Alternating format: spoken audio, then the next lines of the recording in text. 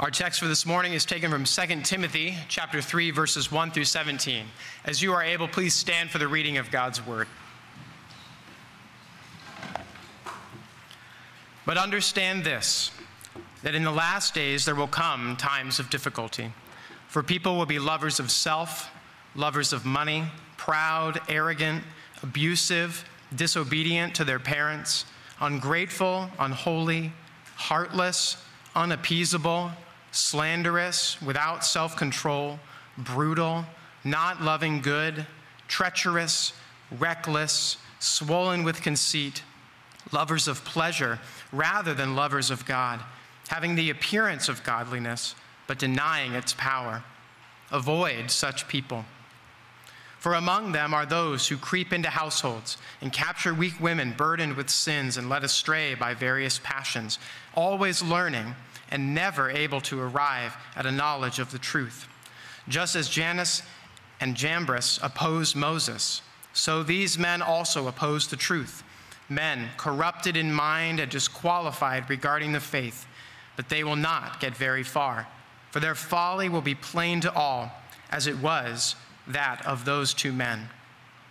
You, however, have followed my teaching, my conduct, my aim in life, my faith, my patience, my love, my steadfastness, my persecutions and sufferings that happened to me at Antioch and Iconium and at Lystra, which persecutions I endured. Yet from them all the Lord rescued me. Indeed, all who desire to live a godly life in Christ Jesus will be persecuted, while evil people and impostors will go on from bad to worse, deceiving and being deceived. But as for you, continue in what you have learned and have firmly believed, knowing from whom you learned it, and how from childhood you have been acquainted with the sacred writings, which are able to make you wise for salvation through faith in Christ Jesus. All Scripture is breathed out by God and profitable for teaching, for reproof, for correction, and for training in righteousness, that the man of God may be complete, equipped for every good work. This is the word of the Lord. Thanks be to God. You may be seated. Let us pray. Our Heavenly Father, we thank you for your great mercy in our lives, for calling us to worship as your people this morning, and for delivering to us your word that we have just read. We thank you, Lord Jesus, for all that you have done to redeem us. And we thank you, Heavenly Father, for preserving your word down to this very day, that through the Scriptures we might have encouragement and hope and the strength that we need to be your people in this day. We ask that by your Spirit you would confront us with the truth of your word, convict us of our sin and where we fall short of your glory. Turn our eyes to you, Lord Jesus, where we might find forgiveness. And by your Spirit, would you enable us to be doers of this word? And it's in Jesus' name that we pray. Amen. If you go to the National Weather Service's website, which is weather.gov, that's pretty easy to remember, you're going to find a list of resources that will help you prepare for a variety of weather emergencies. You're going to find resources that talk about air quality or heat index. You'll find resources about rip currents, blizzards. There's even a section on drought. Now, as you would expect, if you go to this website, what you're going to find are resources that point you to up-to-date weather reports that might be relevant to you or tips that are going to help you prepare. But what surprised me is in addition to these resources, you're also going to find stories from survivors, which I found really interesting, like this story from a man named Bob, which sounds really generic, but it's a real story, from New York. Here's what Bob had to say. In November of 2012, Hurricane Sandy hit our forested property near the Delaware River. Since we lived a couple hours inland and over 1,000 feet above sea level, we thought that we were fairly safe, but we had a lot to learn about being ready for a situation like this. Trees blew down and ripped out our power lines. Our circuit breaker exploded. Several large trees fell on our house and partially crushed our roof. Our daughter was watching the storm in her room just as the wind hit, and a huge tree blew down and landed directly above her roof. It was only an old garden trellis that I think saved her life. After the house was rebuilt and Hurricane Sandy was mostly behind us, My wife and I sat down and made a list of things that we probably could have done better. Hindsight is 20/20, but only if you live to tell the tale. This is why Bob, I think, felt compelled to tell us his story about preparing for a hurricane, for others to be prepared as he wished he had been prepared. And this is why Paul felt compelled to write 2 Timothy, that we might be prepared. You remember that one of the reasons that the Apostle Paul wrote 2 Timothy from prison, awaiting his execution, was that he wanted to address what he describes in chapter 1 as a great falling away in the churches of Asia. You remember that it says in chapter 1 that the churches in Ephesus, where Timothy was pastoring, they were in the midst of an awful storm, and many, whether through scandal or through heresy and apostasy, were turning away from the gospel, even men that Paul and Timothy knew personally. And as we observed last week, we are in a similar place in our generation. From scandals to apostasy and rampant heresy, the church in our generation in the United States is in the midst of a great storm. A storm that I think threatens to destroy our gospel legacy. But just as Bob's story about Hurricane Sandy is meant to prepare those who are preparing for a hurricane, God intends this passage in 2 Timothy this morning to help us, prepare us for the spiritual storms that we will face in our generation. And so as we look at this passage, we'll consider what does it actually look like for us to be prepared for these times of great difficulty that lie ahead. And Paul begins by saying that the way in which we prepare is to know the season of life in which we live. I want you to notice here in verse 1 that Paul begins by saying, understand this. In the last days, there will come times of difficulty. Now, hurricane season spans from June 1st to November 30th. I had to Google that because I did not grow up weathering hurricanes. But for those of you who did grow up weathering hurricanes, that is not news. But I want you to imagine for a second seeing a great deal online for a beach house. And that beach house is at a great price. It's down in the Bahamas. You and your family are ready for a vacation and ready to go, and it's the perfect time in your year and the perfect time in your budget to make this happen. So you book the vacation, completely unaware that you have booked a vacation during hurricane season. Now, you might be saving some money. You might not experience a hurricane, but it's very likely between June 1st and November 30th, you very well may be not relaxing on the beach with a cold lemonade in your hand. You might be putting up boards on your house. The same thing is true about how Paul is describing how we live in our day. He says, in the last days, there will come times of difficulty.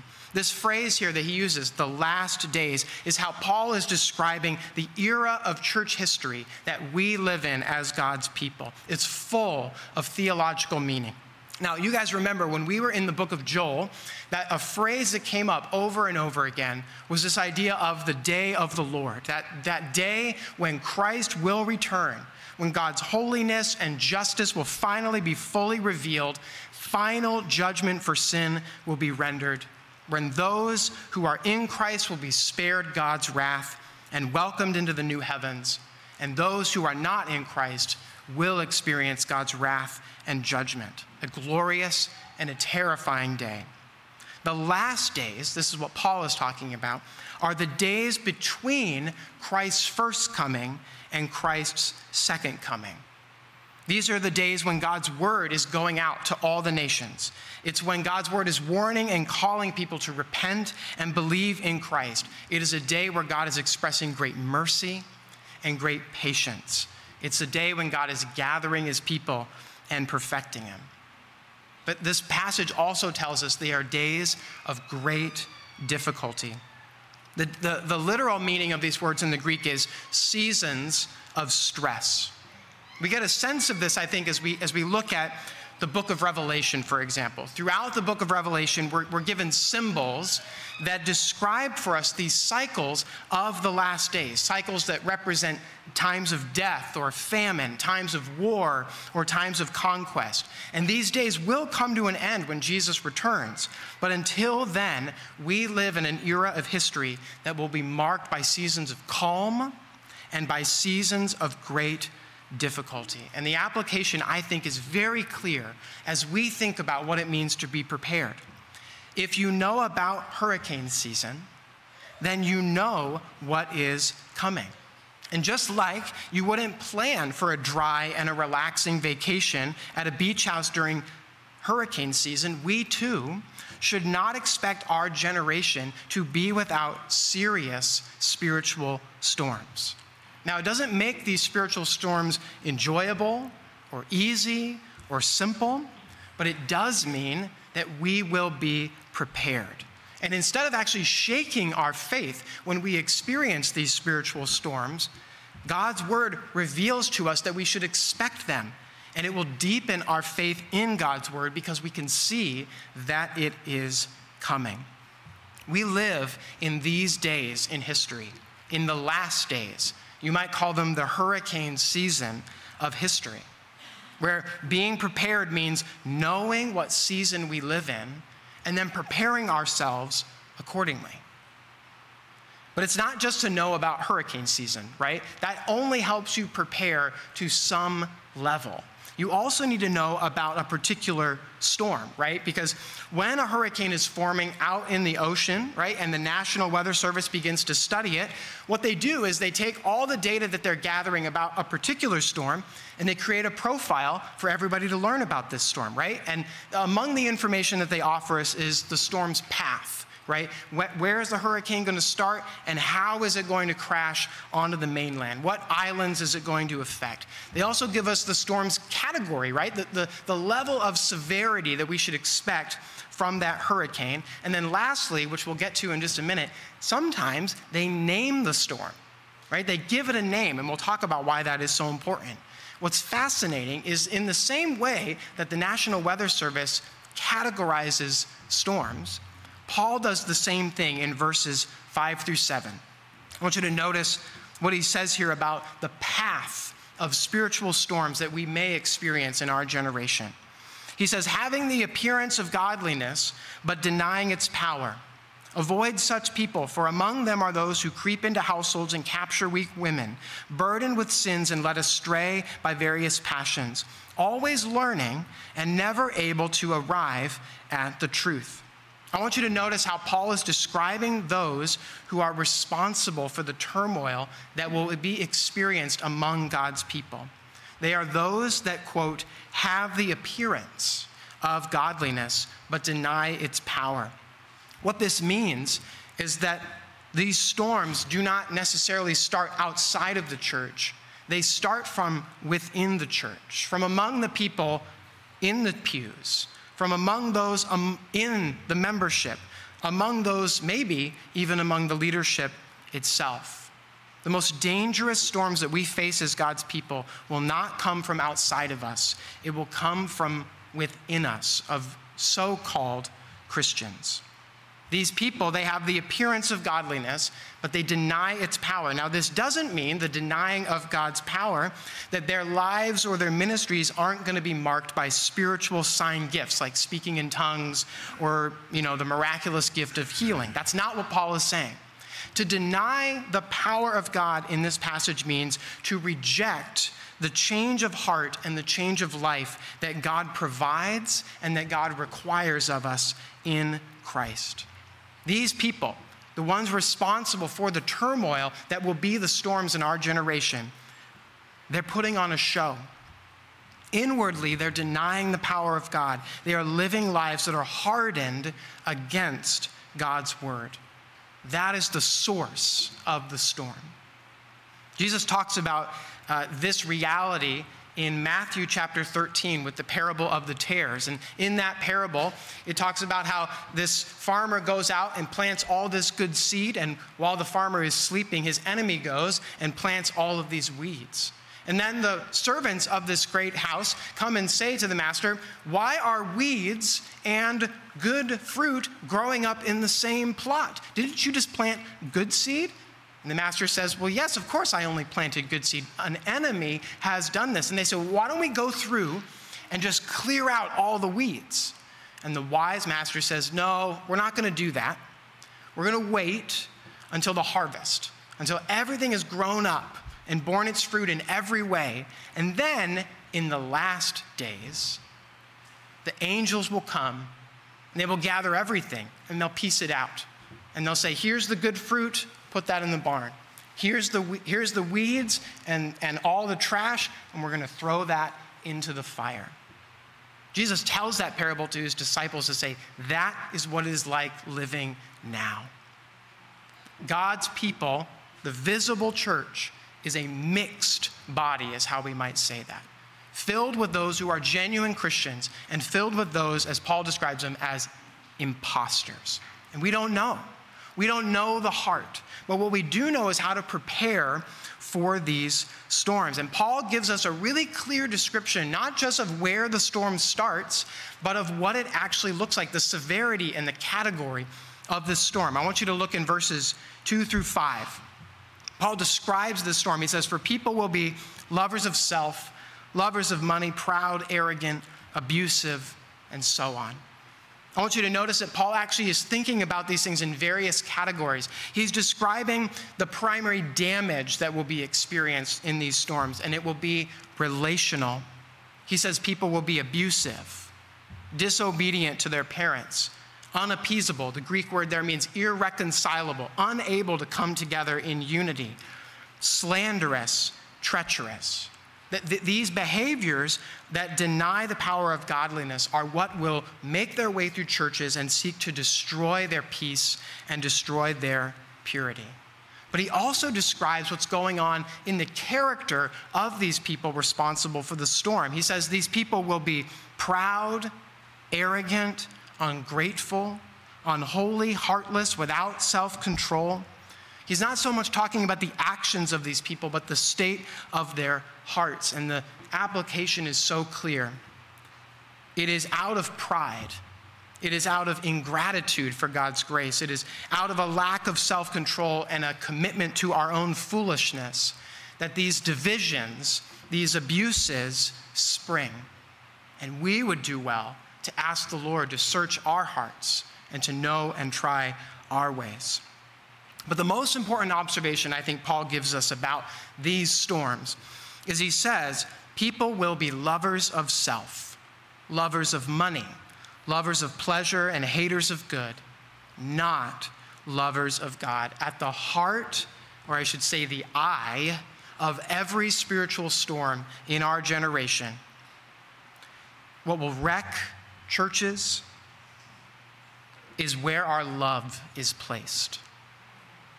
When self-love, not the love of God, reigns in our hearts, reigns in our families, reigns in our churches, that is where a spiritual storm will rage. The eye of any spiritual storm is self-love. And if the storm gets too big, Paul says, we should probably name it. Right? He says this in verses 8 and 9. Now, the reason that the National Weather Service decides to name a storm when it gets to a certain category is because over the years, they have determined that by naming a hurricane, it actually helps people prepare for the storm. It's because it becomes something that's easily remembered and easily reported on. It becomes something that helps people in the future remember the danger of previous storms, like Bob in our opening illustration of saying, man, I remember Hurricane Sandy, right? Instead of having to remember the date, you just remember the name.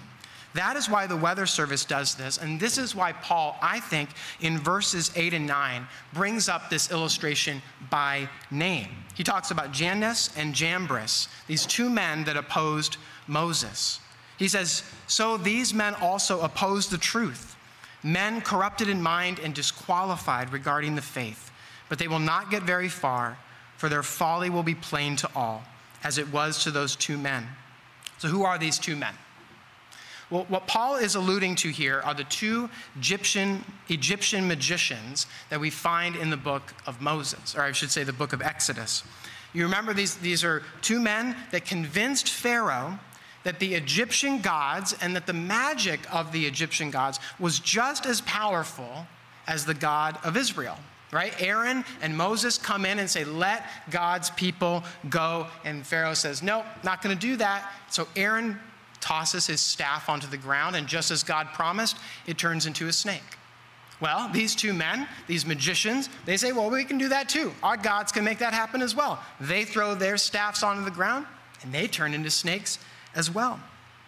Now, if you keep reading in that story, you realize God is not mocked by the Egyptian gods. He's not mocked by these magicians, because the staff of Aaron's actually eats the staffs of these two magicians. And as the story of Exodus keeps going, you find out that these magicians declare to Pharaoh, we are out of our depths. We have no idea how Aaron and Moses, how this God of Israel is destroying all of our gods through all the various plagues that they are bringing onto Egypt.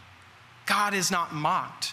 Paul names these corruptors by name. He says they will not get very far, for their folly will be plain to all, as was that of those two men.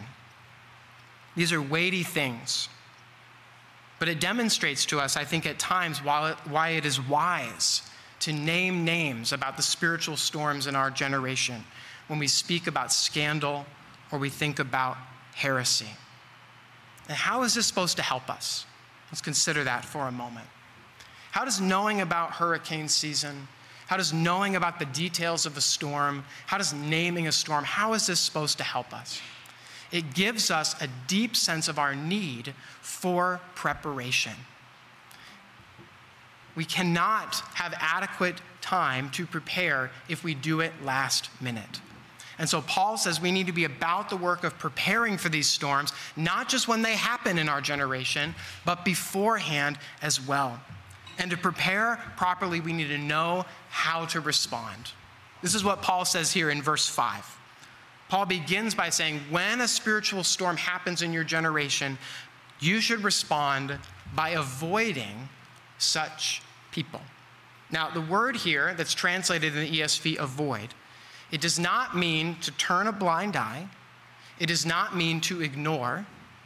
It means to turn away from, to separate ourselves from these people. This is not a form of cancel culture, you might consider, because in Matthew chapter 18, Jesus actually gives us a pattern for how we should address those in sin and those affected by scandal or guilty of heresy.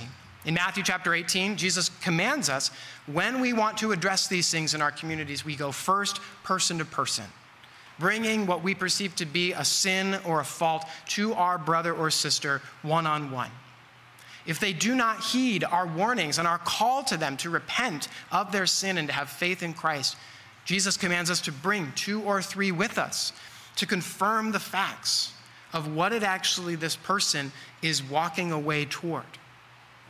And if those people come and compassionately and fervently seek their restoration and are rejected, Jesus says, bring that case to the church, to the elders, so that this can be dealt with in a way that is appropriate to the case. Jesus commands that if that person remain unrepentant, then we are to separate ourselves from this individual. As J.C. Ryle once said, there is one thing which is even worse than controversy, and that is when false doctrine or scandal are tolerated, allowed, or permitted among God's people without protest. Not all separation is bad. Not all division is bad.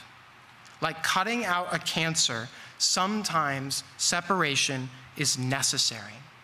And Paul says sometimes the spiritual storms that are raging require us as God's people to embrace the difficulty that it is to avoid such people.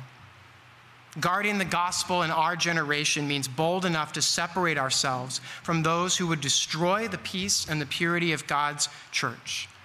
We continue to pray for those people, to petition on their behalf to the Lord that they would repent of their sin, that they would avoid God's wrath. But if we do not avoid them, then we are welcoming a hurricane into our lives and into our churches. The opposite of this, Paul says, is to stand firm on the word of God. Look in verse 14. Paul says, "But as for you, continue in what you have learned and have firmly believed, knowing from whom you learned, and how from childhood you have been acquainted with the sacred writings, which are able to make you wise for salvation through faith in Christ Jesus. All Scripture is breathed out by God and profitable for teaching, for reproof, for correction, and for training in righteousness, that the man of God may be complete, equipped for every good work." In verse 14, Paul says continue, and it doesn't mean progress, it means abide. It means remain exactly where you are. What Paul is saying to Timothy is when storms rage in your churches, stand on Scripture. It is the safest place that you could be. Like determining where you need to run and where you need to evacuate to if we were in a situation where a hurricane was crashing down on top of Rochester, Paul is saying, church, don't move a muscle. Stand firm on the Scriptures. Find shelter in God's word. Because the Scriptures are the very living words of God. Notice how Paul describes the Bible in verse 16. All Scripture is breathed out by God. What Paul is saying here, breathed out by God. And I want you to take a moment and put a Bible in your hand. What Paul is saying is that this Bible that you are holding in your hands, these received writings of the Old and New Testament, they do not contain the words of God. They do not become the words of God when used properly. They are, in and of themselves, the very words of God. God is speaking to you through these words when you read them. Peter tells us this in 2 Peter chapter 1. No prophecy of Scripture comes from someone's own interpretation. No prophecy was ever produced by the will of man, but men spoke from God as they were carried along by the Holy Spirit. You see, the Bible is unlike any other book that you could possibly have in your life. Scripture is not a man-made book. It is a God-made book. And what this means is that the things that Scripture speaks to, claims that it makes about reality, when those claims are interpreted correctly, we can be certain that they are true. They are infallible, without fault. They are inerrant, without error. Whatever God's word says about reality, about God, about us, about our culture, about the world, about creation, it is true. Why? Because God cannot lie. That is why. This means that God's word is not only perfectly accurate and truthful when interpreted correctly, it also has the supreme authority in the world and over our lives, especially as Christians.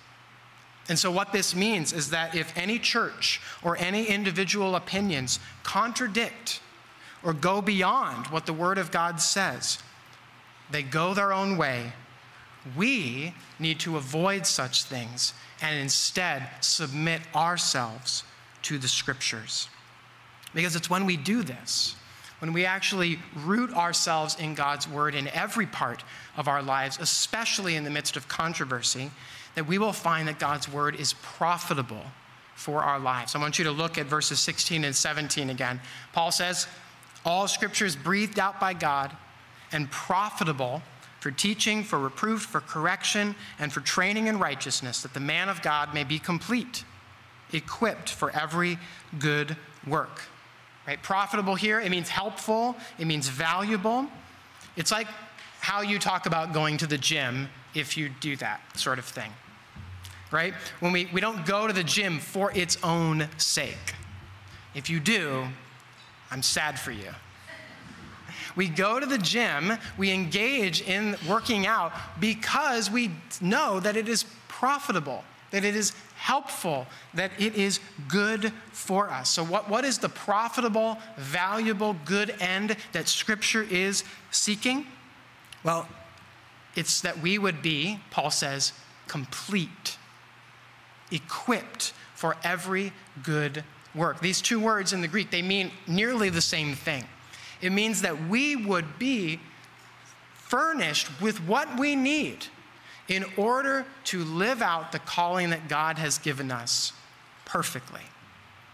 We have been given through the Scriptures everything that we need for life and for godliness. Now, we need to pause here because the temptation here, I think, is to follow the sentence forward to determine how that works in our lives. We might be tempted to look at 16 and 17 and say, therefore, what the Bible is supposed to do and how it is supposed to be used is to be used in teaching and reproving and correcting and training. And you are half there. This is exactly what the author of Hebrews says in chapter 4. The word of God, as we confessed, is living and active, sharper than any two-edged sword, piercing to the division of soul and of spirit, of joints and of marrow, discerning the thoughts and intentions of our heart. But if we go forward, before we look back, what we're going to do is put the cart before the horse. We will fail to actually realize the first thing that Scripture desires to do before it instructs us about how to live. It instructs us about Christ. I want you to go back to verses 14 and 15.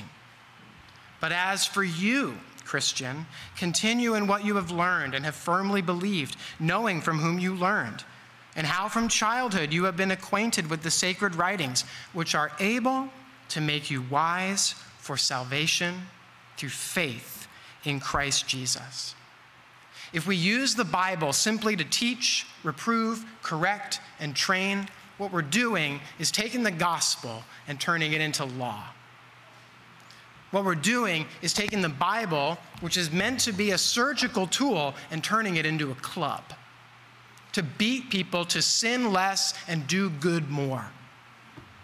That is a horrible religion. It's not only a horrible religion because it is damaging, but it is a horrible religion because that is not what the Word of God has said. The Word of God, the Scriptures, are not a self-help manual or a club. If we approach them this way, we're going to find ourselves, who are sinners, desperately unable to turn ourselves into saints. You know what that's like. The gospel message of the Scriptures is not us. It is about Christ. The Old Testament and the New Testament alike are about Jesus. The Old Testament pointing to and promising his coming and the coming redemption that comes with him. The New Testament looking back and reflecting on all that Christ has done through his life, through his death on the cross, through his resurrection and ascension, reflecting on what that actually means for us through faith alone. It is only after we behold Jesus in the Scriptures that we will understand what it means to be shaped by the Scriptures. It is only by looking at Jesus that we understand what we are being taught. It is only by looking at Jesus that we understand how we are being reproved or corrected or trained.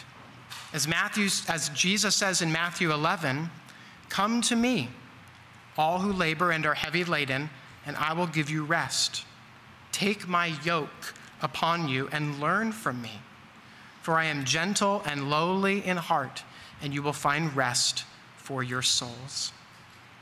That is what it looks like to stand firmly on the Scriptures it looks like resting in Christ's work alone. Because that is what the scriptures are chiefly pointing to. And it's when we do that that we will endure. This is Paul's confidence. You look at verses 10 and 11, he describes that confidence. He says to Timothy, "You, however, have followed my teaching, my conduct, my aim in life, my faith, my patience, my love, my steadfastness, my persecutions and sufferings, yet from them all the Lord has rescued me." Paul's speaking from personal experience, how he has seen the work of God through Christ transform him from a heinous sinner to a saint. And from a saint who is called to a mission to a saint who has suffered for that mission in his own generation. And he is saying to Timothy, continue in what you have learned. Stand firm on the scriptures, and when you suffer in your culture and in your church and in your generation, know you are in good company. Paul knew that he was living in the last days. Paul knew that he was living in the hurricane season of history. And so what that meant is he wasn't deterred or distracted by the storms. He was just prepared. He says, "I endured. The Lord rescued me." Paul knows that in and through Christ, he will not be overcome, even by a death sentence. For Christ has overcome the world. Paul knew that in and through Christ, nothing could separate him from the love of God in Christ, and that he would be, as it says in Romans 8, more than a conqueror. It's in this confidence that Paul boldly separated himself from evil impostors and called Timothy and us to do the same. It's in this confidence that Paul stood firmly on the word of God. And it is by doing those things in our generation that we will leave a gospel legacy. May we, through God's word to us this morning, have that same confidence, that we might be prepared, as Paul and Timothy were prepared, for the storms that we are facing in our generation, so that we as Grace Church might leave a gospel legacy. Let's pray. Heavenly Father, we thank you for how you provide for us in and through your word, especially as your word points us to your greatest provision, the Lord Jesus Christ. Jesus, thank you for taking our sin upon yourself and for giving us your righteousness that we so desperately need. Thank you for continuing to care for us and helping us by your Spirit to endure in our own generation. Strengthen us this morning as your people, that we would stand firm on your word and avoid those who are running away from you. And it's in Jesus' name that we pray. Amen.